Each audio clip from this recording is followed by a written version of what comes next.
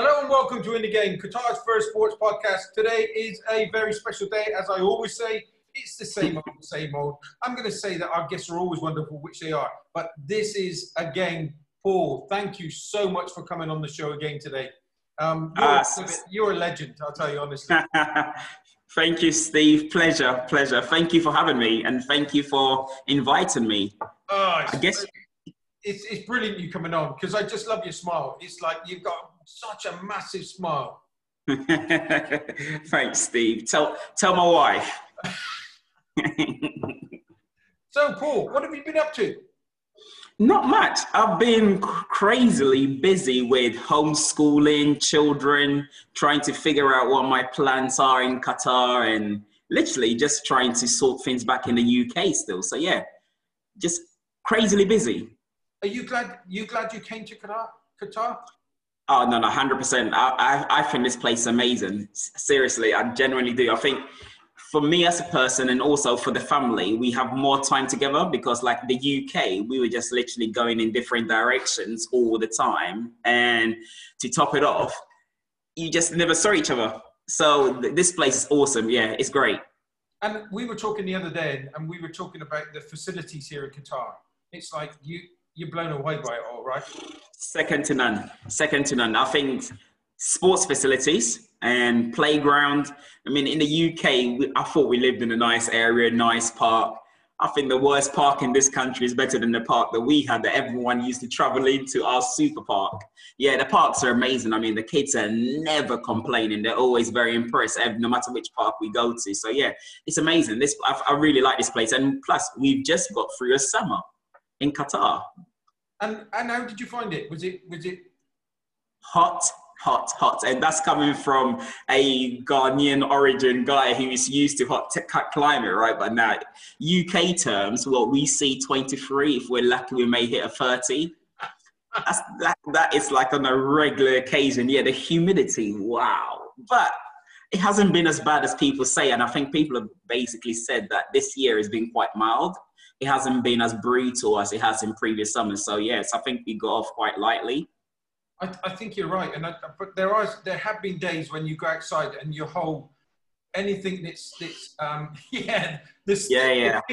tingling on your face is the tingling on your face, the heaviness in the chest. Because I tend to try to run early in the morning, and you just can't breathe. There's no oxygen particles to enter the body at all, and you're yeah. But no, it's good. It's good. It's been an experience. Okay, so you can see why I've got Paul on the show. A fantastic individual. Paul, tell us a bit about your credibility and what you've done in sports and all that type of stuff. I know that people may have seen you on there before, but just give them an insight.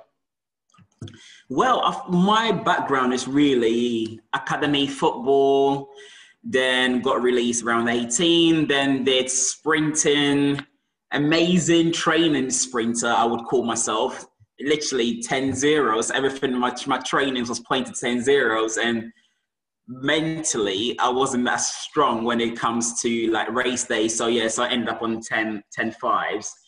But yeah, then I've literally gone into sports engineering research, then sports research, and coaching a whole range of people from football, tennis, athletics, volleyball, basketball. So it's quite a varied kind of background. But sports is literally the crucial part along with my research. And you've just brought the subject about the research. You've got your PhD. What's that all about? Yeah, I know. Tell me about it. What is that all about? Again, actually, I blame that on the missus.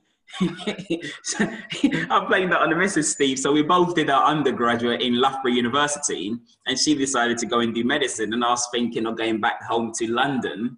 But the commute was ridiculously poor. I was just like, no chance. So literally, I took the opportunity when I was offered a PhD in automotive engineering to take it up. And to top it off, I was still competing. And then when I finished, I was coaching. So yes, I took up the opportunity to actually get a PhD done, which is quite exciting. Yeah, and I'm pleased, and I'm sorry to share this, but you told me a story about what your friends used to say to you while you were. Come on, share it with us. With it, when they said you got the PhD, you're the only. Yeah. Yeah, quality. Yeah, that was a belter and a half. Yeah, so literally during the PhD phase, you got paid so poorly, and I think you have to do it with an ulterior motive that you enjoy research, or there is an ulterior motive, which for me was I see then my girlfriend, even not even fiance, was girlfriend at that time. I get to see her. But yeah, so basically I was broke and I was working in the high performance gym, literally. And as part of working in the gym, you have to clean the equipment, right? And one morning, one guy came up, and it so happens to be on the same day I had my Viva and got given a PhD. So in the afternoon, I rocked up back to the gym to work, and he came in watching me clean, and he looked at me and he goes, "Paul, you must be the most qualified gym instructor in the whole world. You just got your PhD and you're cleaning gym equipment." Yeah, so that was a belter. That just tells us so much about you. You are, and I know that I use these big words with you, but you are a legend. And again, we were going to talk about another subject, which we're going to talk about in a bit. But I did the last time you came on the show.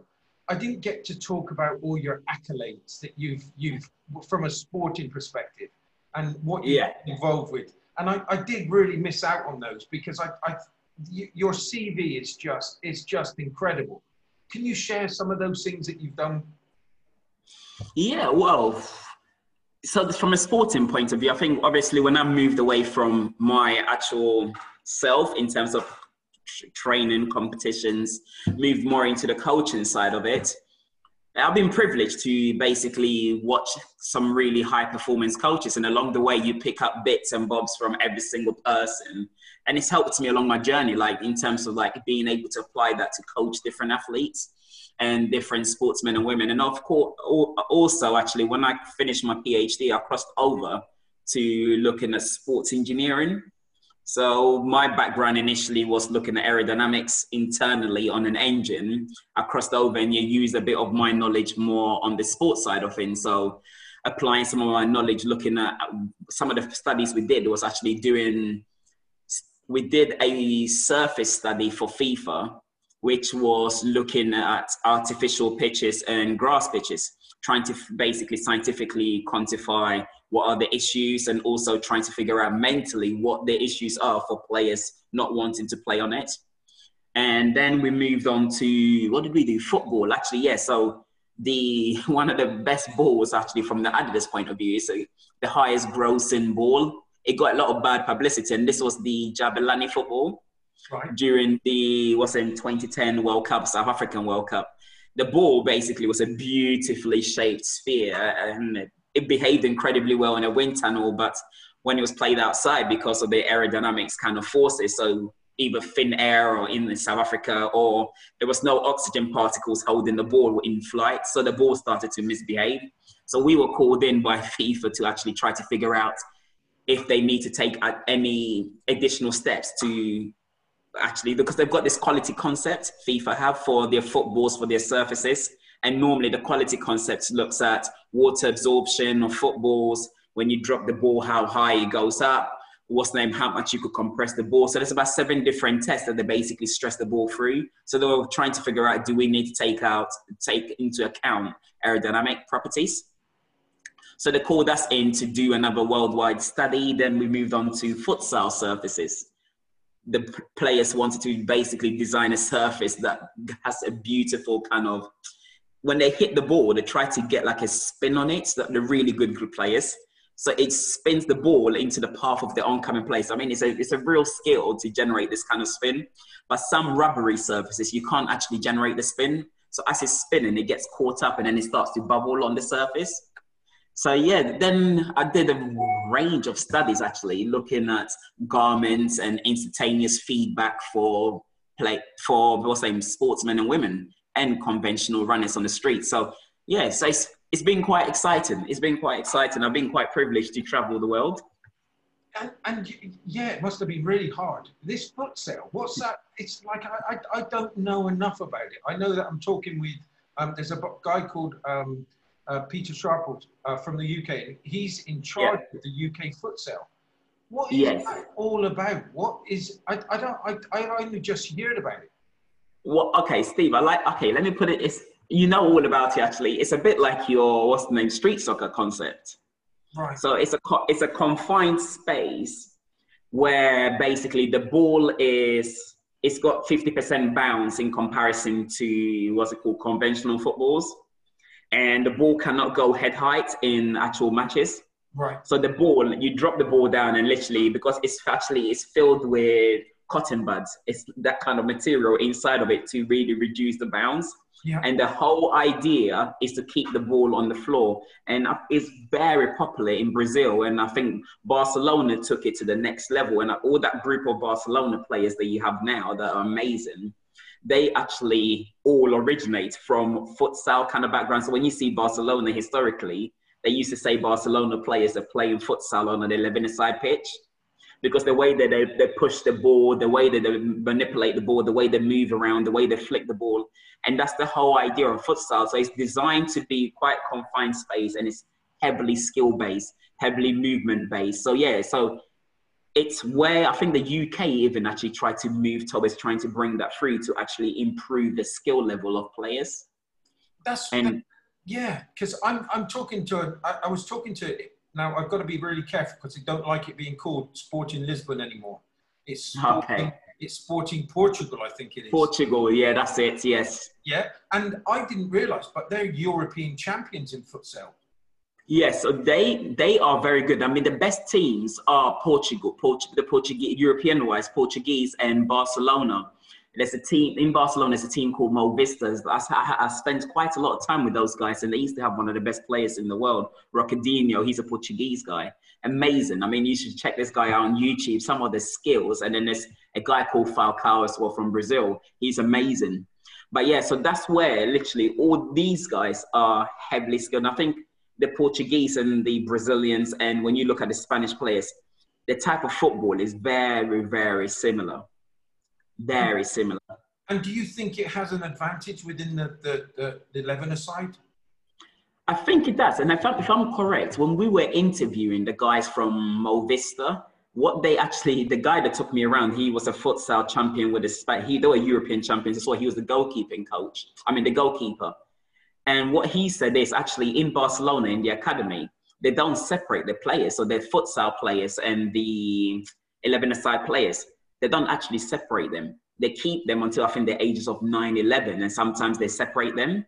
So that's why you get those guys who are very, very small. Like historically in the UK, we go for the guys who are massive, tall. If you're not tall, you're no good enough. That is changed. But in Barcelona, they don't go by that. They went by the skill level. So if you look at Iniesta, you look at the Messis of this world, tiny player, David Silva, but they all came from literally futsal background.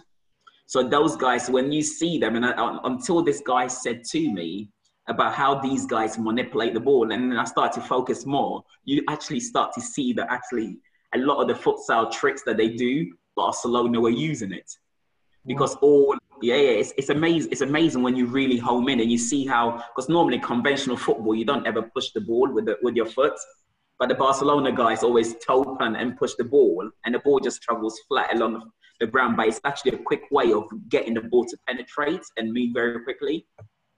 I tell you what I'm going to do. I'm going to bring Peter Sharples on one of the podcasts, and he's trying to bring it in on a national level. He's trying to set up a futsal complex in Liverpool by Anfield. Okay. I think it is. Wow.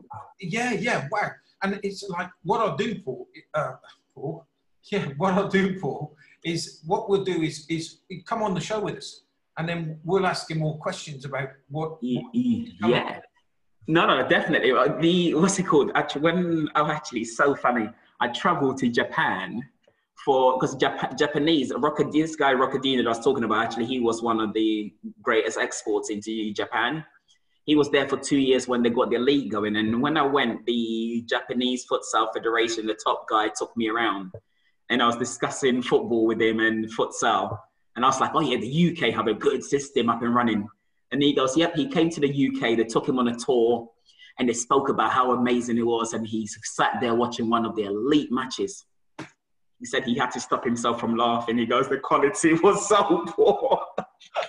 He said the quality was so poor. So I think the UK is a bit behind because the players playing it are technically 11-a-side players. Yeah. So they haven't been grown up in the system of how futsal really should be played. So I think it will be a good thing for them to set it up at Liverpool. Yeah, it's one of the things that because I find it fascinating because, as you said, I do like the street soccer that we do, and it's similar, but not to the same extent. And I didn't realise with futsal, I didn't realise just how much of an influence it has, and how people get more and more people are getting involved in it. And because of the way that things are back in the UK, by all accounts, the services, it's going to be more better that if we do get a lot more rain or we can't play on pitches, then these are going to be ideal to play on. Yep. Exactly. And I mean, with the fact that futsal is played indoors as well, it pretty much means that the surface is consistent all year round, right? And you could hone that real fine control skill. So I think, spot on. Yeah.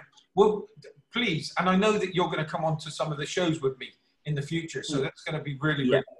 So I'll be up for it, Steve. I'll be up for it. Yeah, because he's a very interesting guy, and we'll find it as much as the information as we can about it, because I'm intrigued, especially with the street soccer. So it's kind of okay. So we're on the podcast. This is our first one together. We're going to be doing a few more. There's some exciting stuff that we're going to be doing, right? Yeah, I'm looking for it. I don't know if you want to break the news or let's keep them in suspense, but it's going to be quite exciting. And it's good because you've got, from your position in the way that you've been working with athletes, and especially you brought one of your friends. You got him to come on the show with me, with Radzi. Yeah. Oh, that was brilliant. Super Radzi. Yeah, literally, Radzi's gone from, a long jump, then crossed over to Bob Skeleton of all things. But it was during the time that the UK were literally trying to I think there was a program set up for, let's say, footballers that were be in exit games. They were being convinced to do things like bobsleigh, Bob Skeleton. Then you had a lot of the bobsleigh team stealing a lot of the athletes. And it's still going on, actually, because the best pushers in bobsleigh tend to be sprinters. Yeah. And you had Team Sky at that time, it was saying Ilias now, but they were poaching people left, right, center, people that were on the cusp of being good as athletes. But then when they basically profiled them, they're like, wow, you'd be amazing on a bike. Come over, we'll teach you the basics. You've got everything else. So it was around that time that Radzi decided, all right, I'm going to go and try Bob Skeleton, because he felt like the people doing it were not very well conditioned. And I said, okay, let's do it. Let's do it. So I did all the strength and conditioning based and fitnessy based stuff. And Radzi just traveled around the world, basically trying to find all the top guys in Canada, in Europe, the Germans. And he would just constantly harass them to teach him how to get on the ice and do sledging. Yeah. And when you think about it, what you're going to do, how much speed do they pick on those little, because we were joking about on on a tea tray. Yeah. Literally, you're that much off the ice, and you're steering with your shoulders and pressing in with your hips. I think they are topping some mileage. I think off the vaguely remember, you're looking at way over 80 miles per hour. Yeah. I think 60, 80s. The guys are shifting, especially once you push. The momentum just basically takes you, and then they're just being thrown around, G-forces from all directions. But he's such and I said to him, I remember saying to him, how do you push yourself? What is it going to drive? He said, you just got to get into the fear. And you do. You do. And I like to think of it this way. I think there's a few screws a bit loose in the head, because there's no way you're getting me down one of those. It's like some Radzi used to wear a GoPro on his helmet, and I'll just look at the transitions, and literally 1 minute you're floating that way, then you're snapping back in this direction, then you're flat, then you're going up and then snap again. There's no chance. And when you hear, Radzi had a couple of, when he first started, yeah, that's when you know that the whole thing is shut down. Someone has had a major crush. Go and deal with it. Yeah, no, you have to have a couple of screws a bit. missing. And you said to me, you said about, and his kit Radzi got into the top 10, right, for Bob's? Yeah, he got into top 10. Yeah, actually, and I think Radzi would have progressed a lot because actually it was very political. Hence, he was very political. And so basically, I did all of his strength, fitnessy based stuff, and he had to travel the world because the system actually was being paid by, I think, the FA or some footballing was them to actually support footballers that are coming out of football clubs to try to find them something. So Radzi didn't quite fit into that, but he still managed to go around the world basically begging people to teach him. And off the back of that very limited time on this sledge, he managed to get himself into, I think it was top 8. And he was doing incredibly well until, I think, what was it? Something went on wrong with his sledge. So I think he would have done incredibly well. But it's funny because he went back with Blue Peter when he became the presenter. And Blue Peter had him going down one of these places. I think it was in Europe somewhere. And the British coach after that turned around to him and said, right, if you're still interested, I'm impressed that you haven't been on it for 4 or 5 years. And you're the time that he clocked, the guy said to him, if you're still interested, I'll have you. So, yeah. So he had a good talent for it. And I really did enjoy having him on the show because he was exceptional. And when you told me, and he told me that it was his burning ambition, that was all he wanted to be, he wanted to be a Blue Peter presenter, right? Yeah, from a very early age. And it's crazy. I think Radzi, from a very early age, because his teachers used to laugh at him. I remember because when I met him, I saw this guy who was really nice and polite. This was during my PhD phase, and I was actually living as a subwarden for free. So I live for free, but I have to look after 400 odd students every year. So in the middle of the night, you get a knock on your door, someone who's basically a bit wasted. You have to go and get them into their room, or someone is vomiting, or someone's lost their keys. And I met him around that time, and I saw this really nice guy. And when I first met him, it's the kind of thing that he spoke about. I want to be a presenter, and this is quite early on in his degree. And to actually then speak to his mum, and the mum was telling me that, yeah, it's been his lifelong ambition to literally be a Blue Peter presenter, and teachers used to laugh at him from when he was very young. And true to form, he was number 37 or something like that, Blue Peter presenter, which is crazy. Yeah. When you look back, it's an institution to us, Blue Peter. 100%, yeah. For anyone grown up in the UK, I mean, it's the longest running children's program worldwide. Because I think they celebrated the 50th anniversary or something like that recently. And he's just gone. He's such a nice guy. He's like you. You come from the same type of. They say that you came from the same type of cloth.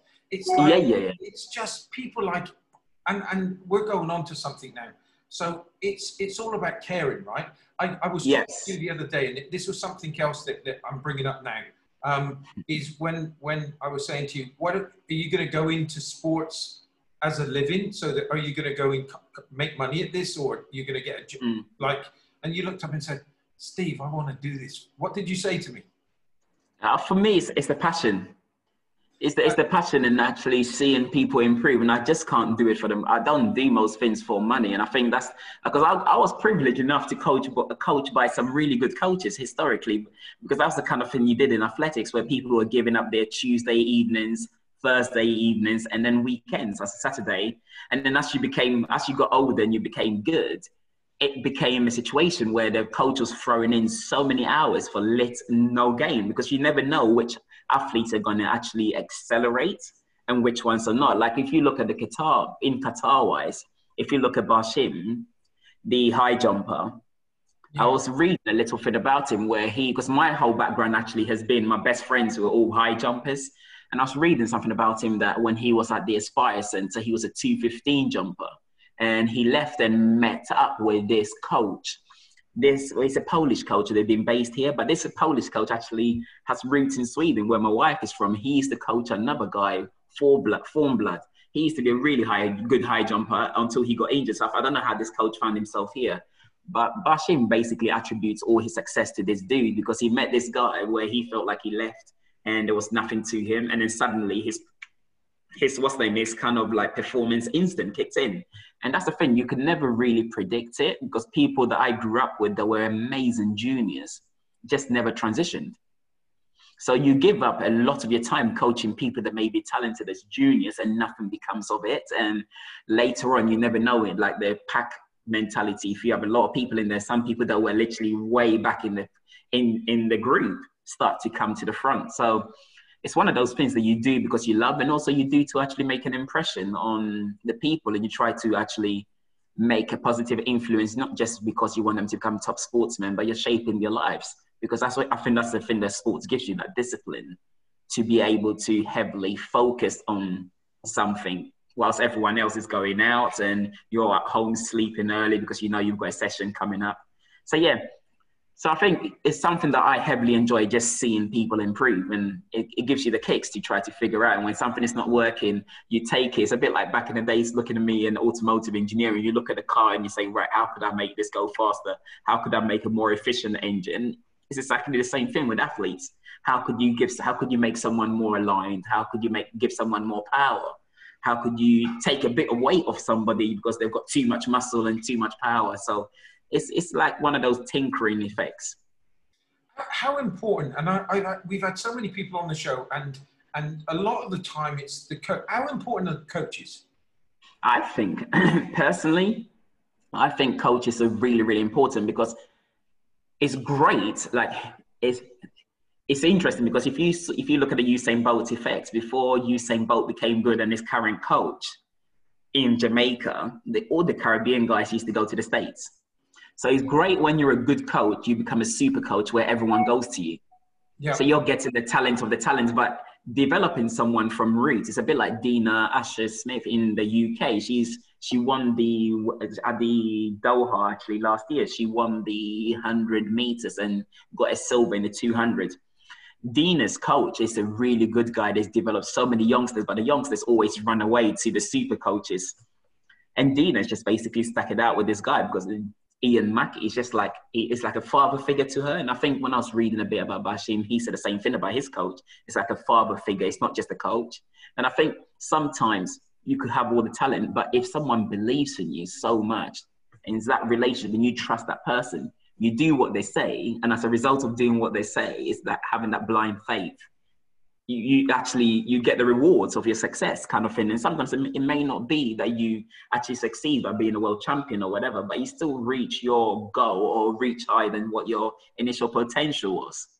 So it depends on how many people quantify success. Is it winning an Olympic medal, world medal, or actually bettering your life? Like take someone like Radzi set out as a long jumper, then Bob Skeleton, and he's gone on to do amazingly well, presenting some of the best shows, like doing sports on the beat. Yeah, so it's one of those things that actually the discipline he gained from following athletics or from following sports, because it requires massive discipline, it's actually benefited this lifestyle now, because sometimes he gets called like, oh, can you present this? And he has no information. He has to stay up the whole night and memorize and take data.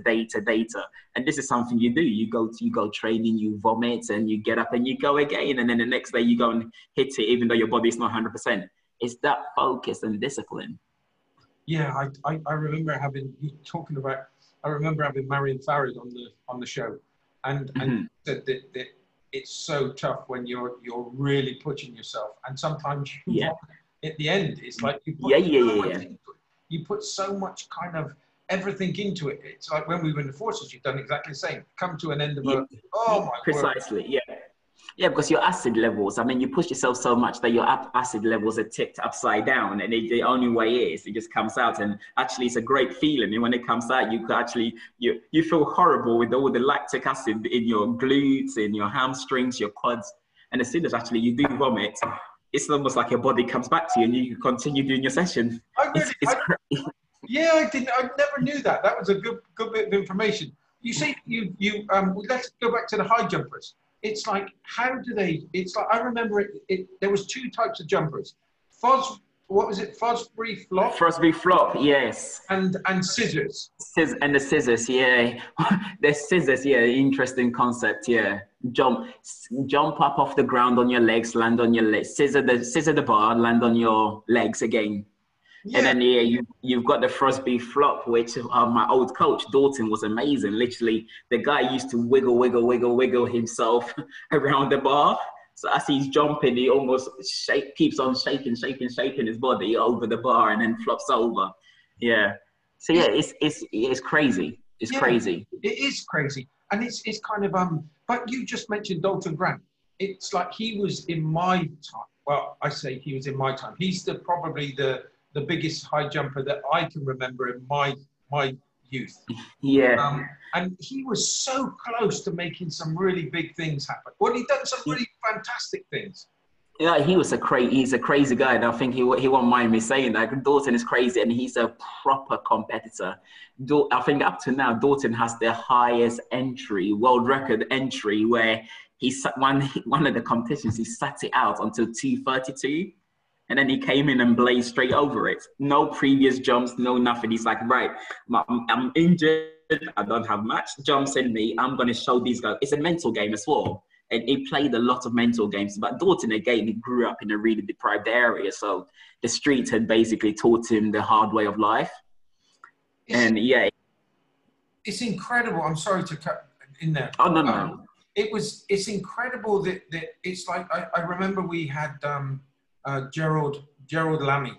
And again, there's a lot of people that come from the East End, right? And is that because it was so, because I know that you had an upbringing in London. Was it hard? Brutal. Yeah. I mean, I lived on the council estate where it was so bad. Prince Charles came looking around. It was Cattle Hall Estate. Prince Charles came around and literally said that how on earth are people living in these? And true to form, not long after he came, there was commission that the high-rise blocks of flats had to go, and they demolished it all and built us, even though it's still congested, but they built us all like small townhouses. Yeah, it's brutal. I mean, schooling wasn't.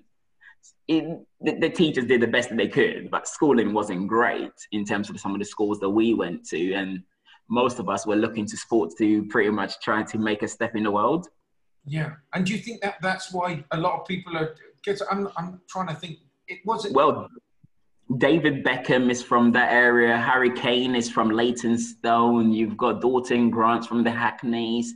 You've got Jonathan Ross. He's a Leyton guy, Leytonstone guy as well. Yeah. So I think you've got Leyton, but now you've got South London as well. You had the likes of the Brixton. Because some of the top sprinters that we've had in the UK, they all grew up in the South London area as well. And some of the young footballers that were at West Ham produced some of the best footballers that's the academy that I was in. And then you've got all of the guys, West London, again, not great areas, Stoke Newington and all them kind of places, yeah. So it's the school of hard knocks, right? Yeah. And you just said about the sprinters. I remember Linford Christie. Oh, Linford, yes. So Linford, I mean, I used to meet Linford a few times because Linford and Dalton are very good friends, and Dalton was my coach. But again, Linford was just pure. I mean, he was pure muscle and dedication to the task. And that's the key. Linford was so focused and dedicated. And I know Dave Brailsford now talks about marginal gains, but we didn't have a name for it back then. But that's what those guys were doing every year, like looking for those incremental gains every single year. But now we've got a name for it, marginal gains. Right. But those guys were on it, and they used to. And that's the beauty of that generation. Like I remember, it was Dalton, Linford, Colin Jackson, Mary Otti from the Caribbean used to come across, and that training group was full of everyone, and they almost problem solved. So when somebody was struggling in something, there was somebody to always say, oh, when I felt like this, I did this. Or when my performance wasn't doing well, I felt like doing this and I did this and it worked. So they were working off each other. You don't get that no more in this day and age. But those guys, they were amazing. They used to all work together. They used to do the sprint starts together. They used to do the power work together. And they pushed each other on. Colin Jackson, he was just, oh God, it was like, oh, here's our gold coming. And it was, it was guaranteed. Oh. You could guarantee Sally Gunnell. You had the Linford when it's a European-based competition. No, not Linford. I mean Dalton. Linford, you're guaranteed. Yeah, you had your core kind of people. Colin Jackson was always there, but he was another one. Colin Jackson. Some of the stuff I've heard from Dalton, that guy literally, you know, most men we're meant to live off what 1,800 or so calories. Some men top 2,005s. Yes, Colin Jackson was on 1,000, was it 300 and sometimes 1,000 calories. So he was very cautious with what he ate. And then on race days, he will have two massive jumbo kind of Mars, you know, like those kind of the chocolate bars that you broke. He will eat that just to give him that energy boost. But yeah, he was really, really disciplined, that guy. Oh, and now you saw the results on the track, right? Yeah, because you looked at it, you just, it was just, he brought hurdles into it was just everybody wanted to do the hurdles. But if you ever tried jumping over those hurdles and running at the speed he runs, oh my God. I don't know how they do the stride. I mean, I don't know how those guys do it. I've tried, I do some basic hurdle stuff when I'm doing a bit of training, and it's just ridiculously high. How you get your body so beautifully over. And then Colin Jackson topped it off by having that super dip for the line. Yeah. He was amazing at winning competitions with just the smallest margin because he leaned perfectly well. He was so low and so streamlined. Yeah, those were the days. Yeah. Do you remember the likes of, because again, I'm 54 next month, but do you remember the likes of Sebastian Coe? Yeah. I mean, I remember them on TV, and then when I went up to Loughborough, I used to literally hear a lot from George Gandhi, who's one of the greatest distance coaches up in Loughborough, and that's how my missus actually came. So my wife, he met my wife in was it? It was in one of the Portuguese places, warm weather training, and convinced her to leave Sweden and come to the UK so he could coach her. And that's how. But yeah, Sebastian Coe apparently he was based in Loughborough, but he was amazing in terms of like his sessions and the intensity of his sessions. Yeah. I think his PB for the 200 was something like 24/7. And he will rep out literally at 25 200s. So his PB is 24/7. He would do 25 200s with jog on 30 seconds recovery and run them all in 25 seconds. So 0.25 away from his PB is just ridiculous. 0.0, yeah. It's just ridiculous. Because it was always him and Steve Ovett. Is that? Yeah. Steve Ovett. They were always fighting for the 800 meters to the 1500, right? Yeah, yes, exactly. And I think you need that, I think, internally to push people on, don't you? It's like it's the Messi, Ronaldo effects. Those guys are old men, but they're still pushing each other on because they want to win the Ballon d'Or every year. So they keep on pushing each other on to greatness. And I think that's what you had with Steve Ovett and Sebastian Coe. So you've mixed with quite a lot of famous people, athletes. I don't know about famous side. I think it's just fortunately being in the environment and being in Loughborough, and obviously before Loughborough, I met Dalton back on the same track where we used to train in Waltham Forest. So yeah, so it's just meeting these different people, and then you go along. So I'm not too sure about the fame side of it because whilst they've gone on to succeed, they're famous, but the problem is you're only relevant unless you become a Messi and Ronaldo or David Beckham. You're just relevant for your little kind of time slot. So yeah, they've got a name when you search them up on YouTube. When you search them up on YouTube or you search them on Wikipedia, yeah, they surface. Yeah, but no, it's been good. I love your stories. And I'm going to go into another subject now. What do you think about women's football now? I'm a fan because I'm massively a fan because I remember vividly very well because I used to help out with the England youth team. It was the under 16s. They were based in Loughborough, under 16s, under 18s. And I used to basically see them train. And then I used to get called in to help out on some of the track sessions. But at the same time, I was actually coaching the Loughborough 4s, and then I coached the Loughborough 2s, and I was assisting with the Loughborough 1s in terms of the strength and conditioning and fitness. And our 2s used to play the women youth team in training matches, and they used to destroy our guys because they're not physically gifted in terms of like men, and their skill level is ridiculous. Yeah. Yeah, their skill level, because the men's game is very fast. And back in the days, I got released because they told me I was too fast and I didn't have much skill. Whereas now they actually want athletes. They only need about two people who are fantastic footballers. The rest of them are just runners. They're just bombing up and down. You have to just be able to be in the right place or whatever. But the women have to have skill to move the ball around. And I was very, very impressed. Totally impressed with how their skill level, their brains, the way they deliver the ball into spaces. Some people think that the game is slow, but at the same time, technically, actually, it's quite a good game to watch. You see the chess game taking place. We were so close to getting into the World Cup final with the ladies, right? Oh, yes. Yeah. And, Phil Neville was a bit unlucky. oh, and when we brought the students over, the claim to fame for us was we brought some students over from UCFB in Wembley Stadium.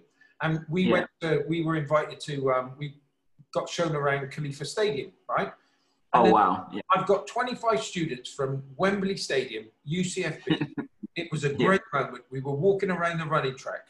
And then all of a sudden, we went in for, we had the guy, the manager, Fabian, he used to, well, he still is. He's the manager of PSG here in Qatar in the MENA region. So he done a talk for us. We come out after it, and we've got the whole of the ladies' England team, and they were practicing in Khalifa Stadium. And oh my God, there's Gary Neville, and it's like, and it was fantastic. And all of a sudden, I thought, you're only going to be here once, and I know he was trained, but I said, please, is there any chance these guys are over from the UK? Do you think you could have a picture done? And we had his picture. He came and joined us. He joined the whole group. I've seen some of it. Yeah, I've seen some of the clips. Yeah, I've seen. So what were they doing here then? The ladies or the were they warm weather training or using as an opportunity to get some heat in their body, or? Yeah, exactly that. Okay. But you with that successful team, that I think they were so unlucky against the Americans. Yeah. And it could have gone either way. And I think we were. I think they've done very well, because if you look at the American game, the American actually, they were one of the originators in terms of women's game, in terms of pumping quite a lot of money in. So they've had a system that have been developing women football for quite a long time. So I think for our girls to basically go up, because we've started to only now turn the girls professional, we've set up their leagues and everything else. I think they did incredibly well. Yeah, I must admit, I do like, as you said, I do like it. And you helped, wasn't there you've helped train some of the Yeah, so the girls, a number of the girls that were in because the youth system used to be based in Loughborough, where it was around the time that, what's the lady's name? Something Powell, Hope Powell was the one who was in charge of the female team. So she used to travel backwards and forward actually between Wembley and Loughborough, because their youth team was based there. So so a lot of the girls that are actually in the current squad, I think 3 or 4 of them are still knocking around in the squad. They were all from that cohort of girls that I was basically helping out from time to time. Yeah. And okay, so we've mentioned Loughborough quite a few times now. How good is Loughborough? Because I know we both know Dr. Mafu. Yes. Yeah, so he's a great Loughborough export. Yeah. Loughborough is an interesting place. I mean, it's weird because prior to going there, I chose to go there because it was good for sports and it was good for engineering. Around the time that I went, it was #1 for engineering for what I wanted to do. And it was also, Loughborough hasn't been beaten in sports, and I think they still haven't been beaten in sports for the last 30 odd years. They win the Bucks, which is the British University Championships. They win it all every year. So that is when you tally up the points for rugby, football, tennis, basketball, athletics, everything, water polo, all the kind of sports that they compete against between universities. When you tally up all the points, literally Loughborough, no one comes close to Loughborough. Yeah, it's like at the hub. I mean, the closest people normally used to be places like Bath, and Brunel started stepping up, but we just had the numbers. Because Loughborough is like one massive campus and everywhere else is split into so many different parts. And the training facilities were amazing. So yes, I think it's a good place. Yeah. And And also academically, it's a good university. I've seen people that say, and I've spoken with people now that's come from there, and it Mm. sounds exceptional.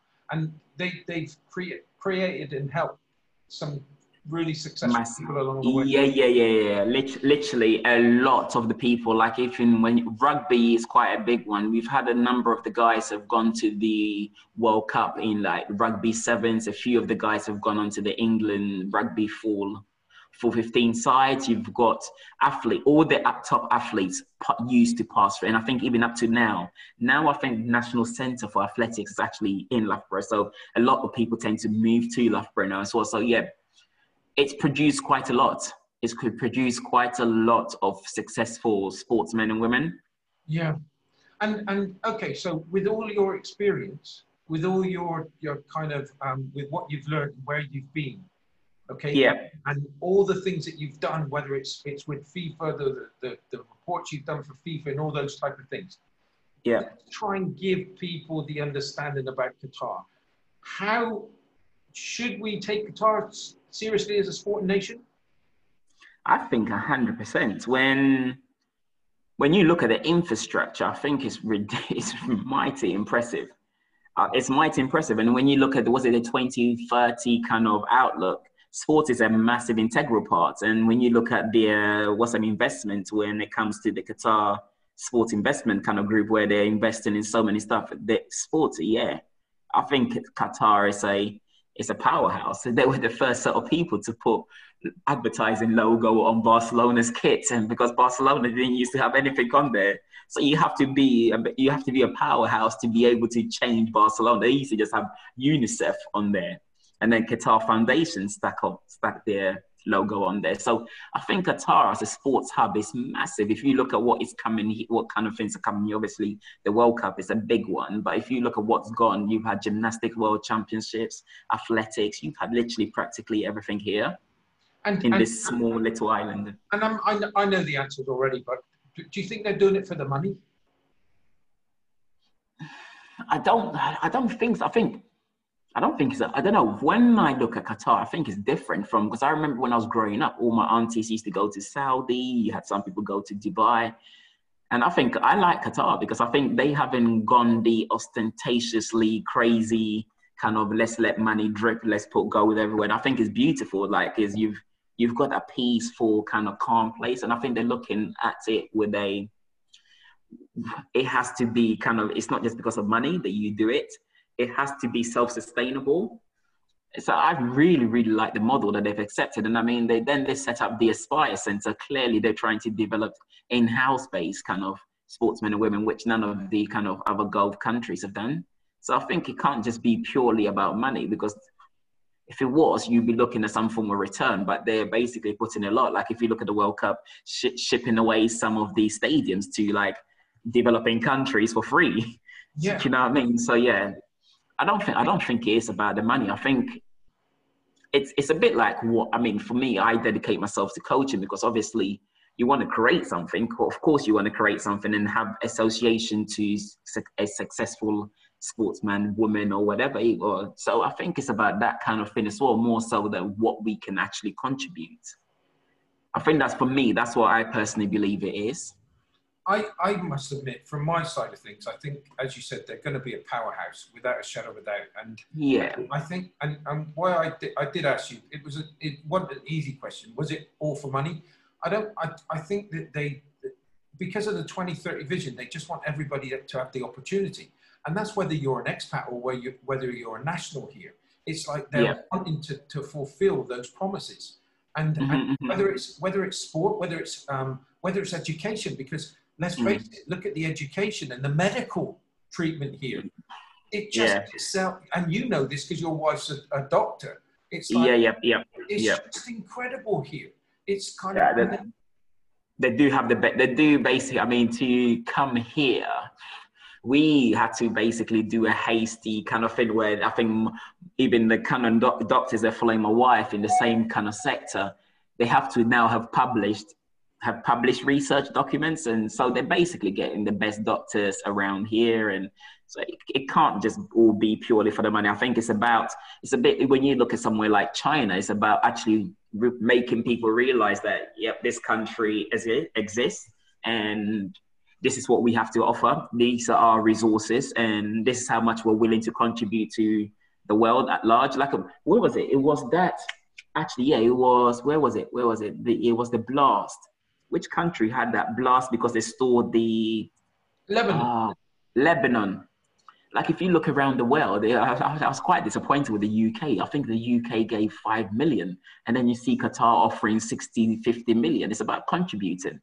Yeah. I was actually quite disappointed that the UK only gave 5, and then they decided to give give expertise advice. But hey, I think the money is probably more important to get things moving. And so I think it can't just purely be about the money. It's about actually wanting to contribute and put your country on the map. Yeah, and I think they've definitely done that. Paul, have you enjoyed the show today? Yeah, it's been great. It's been great. Thanks for having me back on, young man. But the great thing about this, Paul, is I'm really excited because there's a nice little chemistry coming, and it's kind of, we won't tell too much yet. We'll just come back with the big things Yes. we're going to be getting involved in, because not just from a podcast perspective, but from a business perspective, about giving back perspective, we're going to be doing and taking part in all of those. And I really do appreciate you coming on and sharing your experiences and your knowledge and the stories about the different athletes, and I can see over the next few weeks or the next months, we're going to be able to share some more stories that people are going to get some real quality information. Fingers crossed. Yeah. Fingers crossed. Yeah, I'm excited. I'm excited about it. Thank you so much for coming on today. Oh, thank you very much thank you very much for having me again, Steve. Oh, you're brilliant. Honestly, I kind of, every time, and I know we've done a lot of talking over these last week or so, or a couple of weeks now.